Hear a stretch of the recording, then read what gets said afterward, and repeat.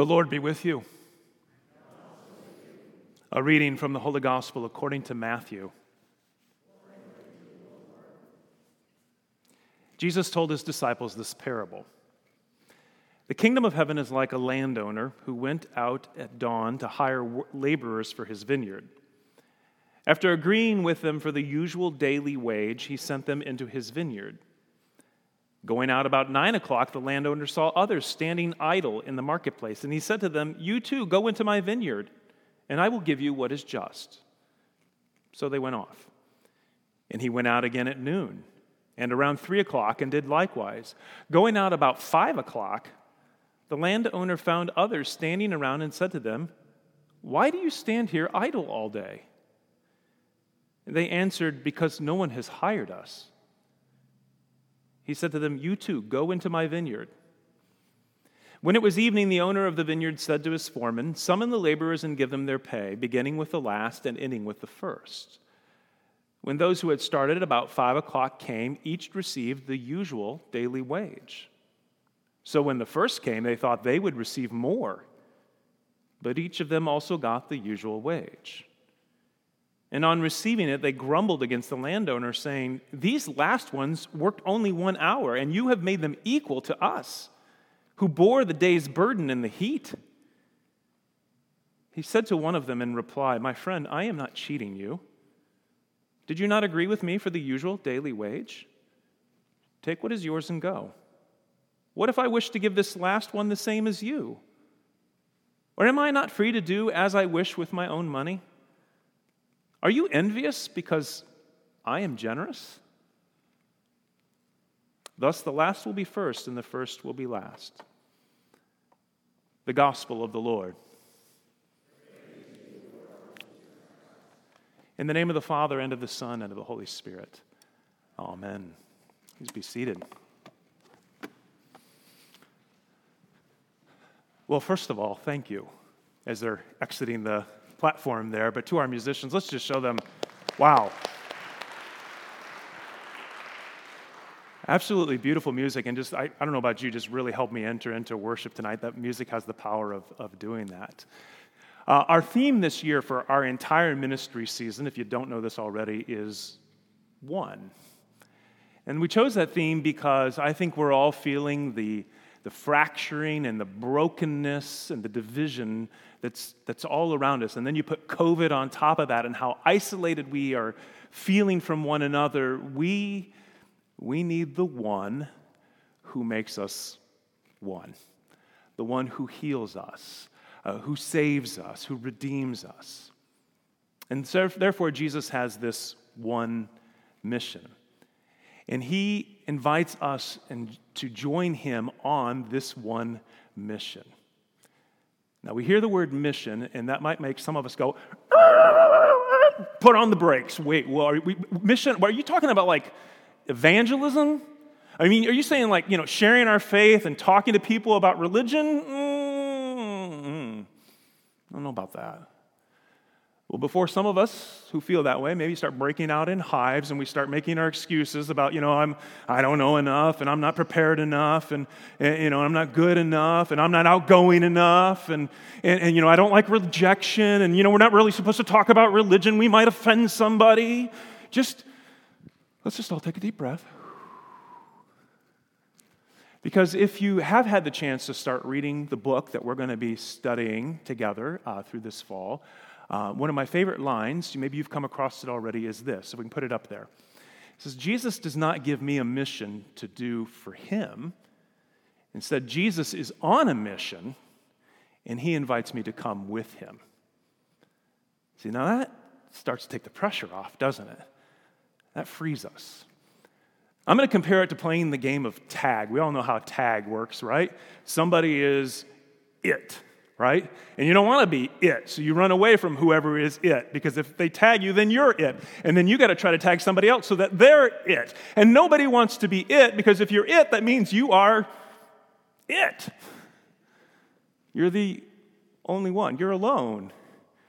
It's all up to you. So long before Tice got here back in the day, I used to lead our youth group way back in the day. And we used to play a different version called blob tag. Anybody ever heard of blob tag? Only a couple of us. Okay, so the way blob tag works is you start with somebody who's it, but when they tag somebody else, then you join hands and go around and tag others until you tag more and more and more. And next thing you know, you are one great big blob running around the gymnasium tagging everybody. You see, that's more of how Jesus does it. He started as it.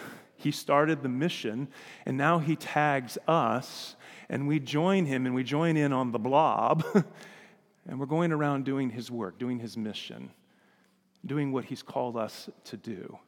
And he's in it with us the whole time. He never leaves us. Or to now put it in probably a much better metaphor, a biblical metaphor, the one he uses and we hear in our gospel reading, is that he invites us to go work in his vineyard.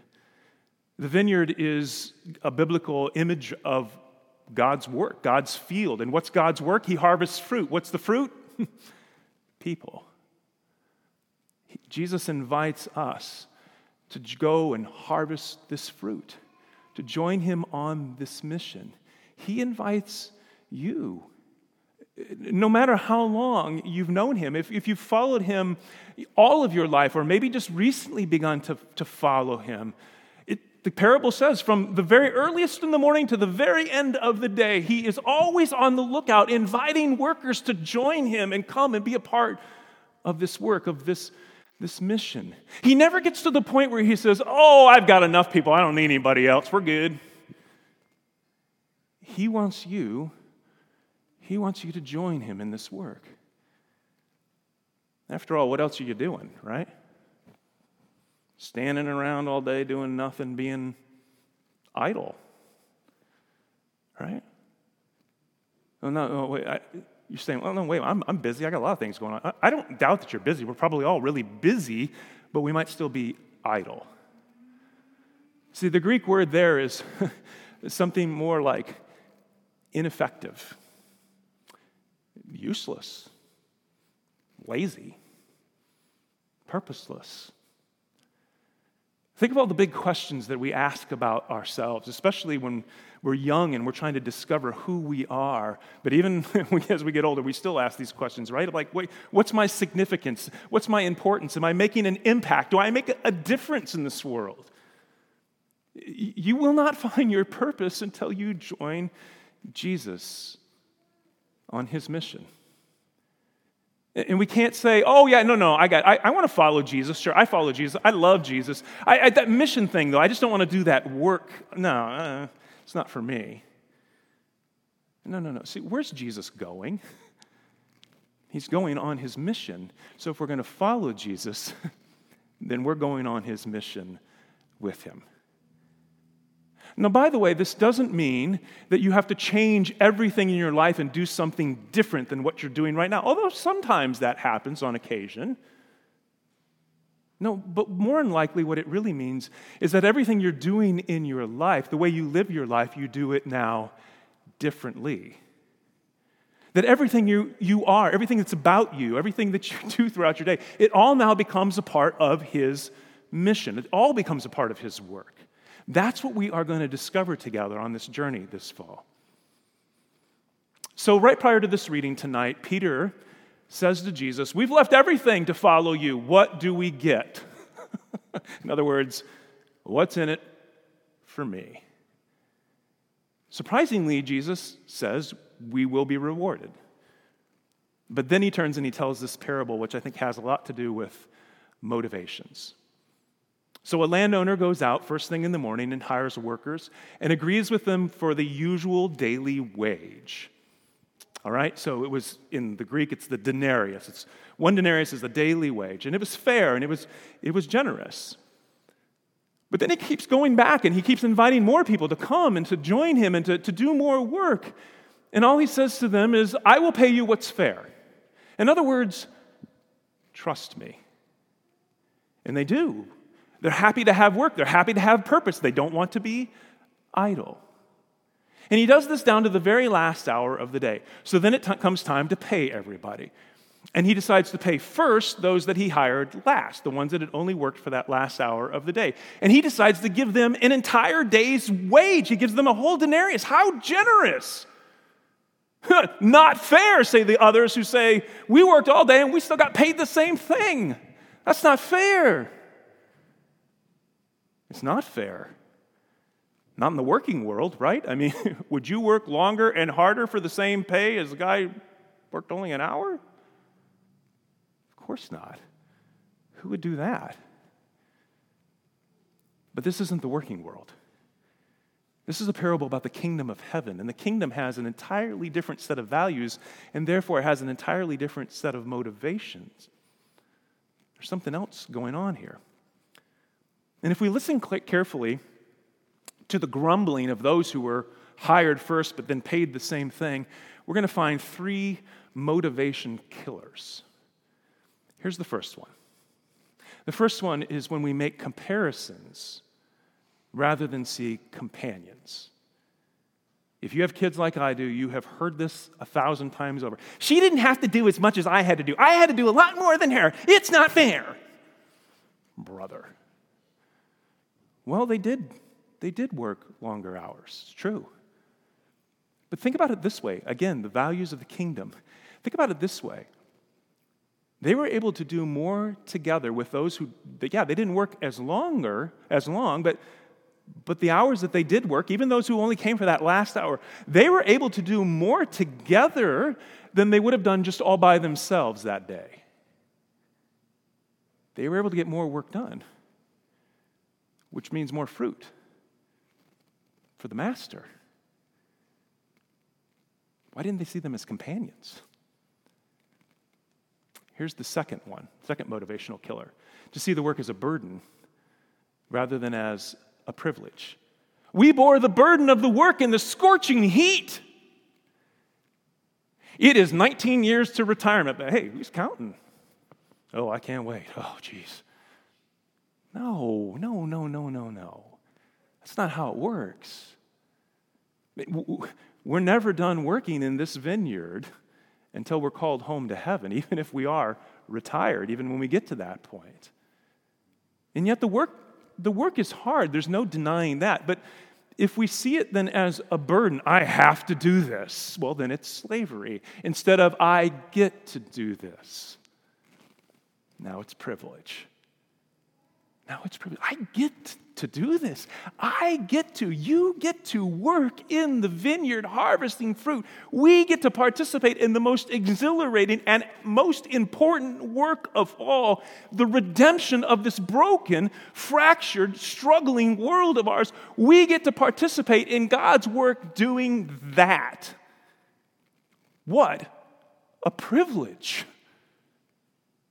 And if we start to see it that way, then you remember the old Peace Corps saying, it's the toughest job you'll ever love. Here's the last one. When you see the relationship with the master as a transaction rather than a trust, that's a motivational killer. When you think God owes you something, like your relationship with God is like a contract, right? I do this for you, God, and you do this for me. I'm entitled to this. That's what those workers at the very end thought, or the ones who were hired first. They thought, I was entitled to this. I did this work. You owe me this. No. God owes us nothing. But God is generous. God is generous. Listen, He didn't owe them anything. He could have, on one hand, I guess he could have enslaved them and just forced them to do that. But the real point is here, you know what? He gave them a job. They didn't have a job. He gave them a job. And he paid them fairly and generously.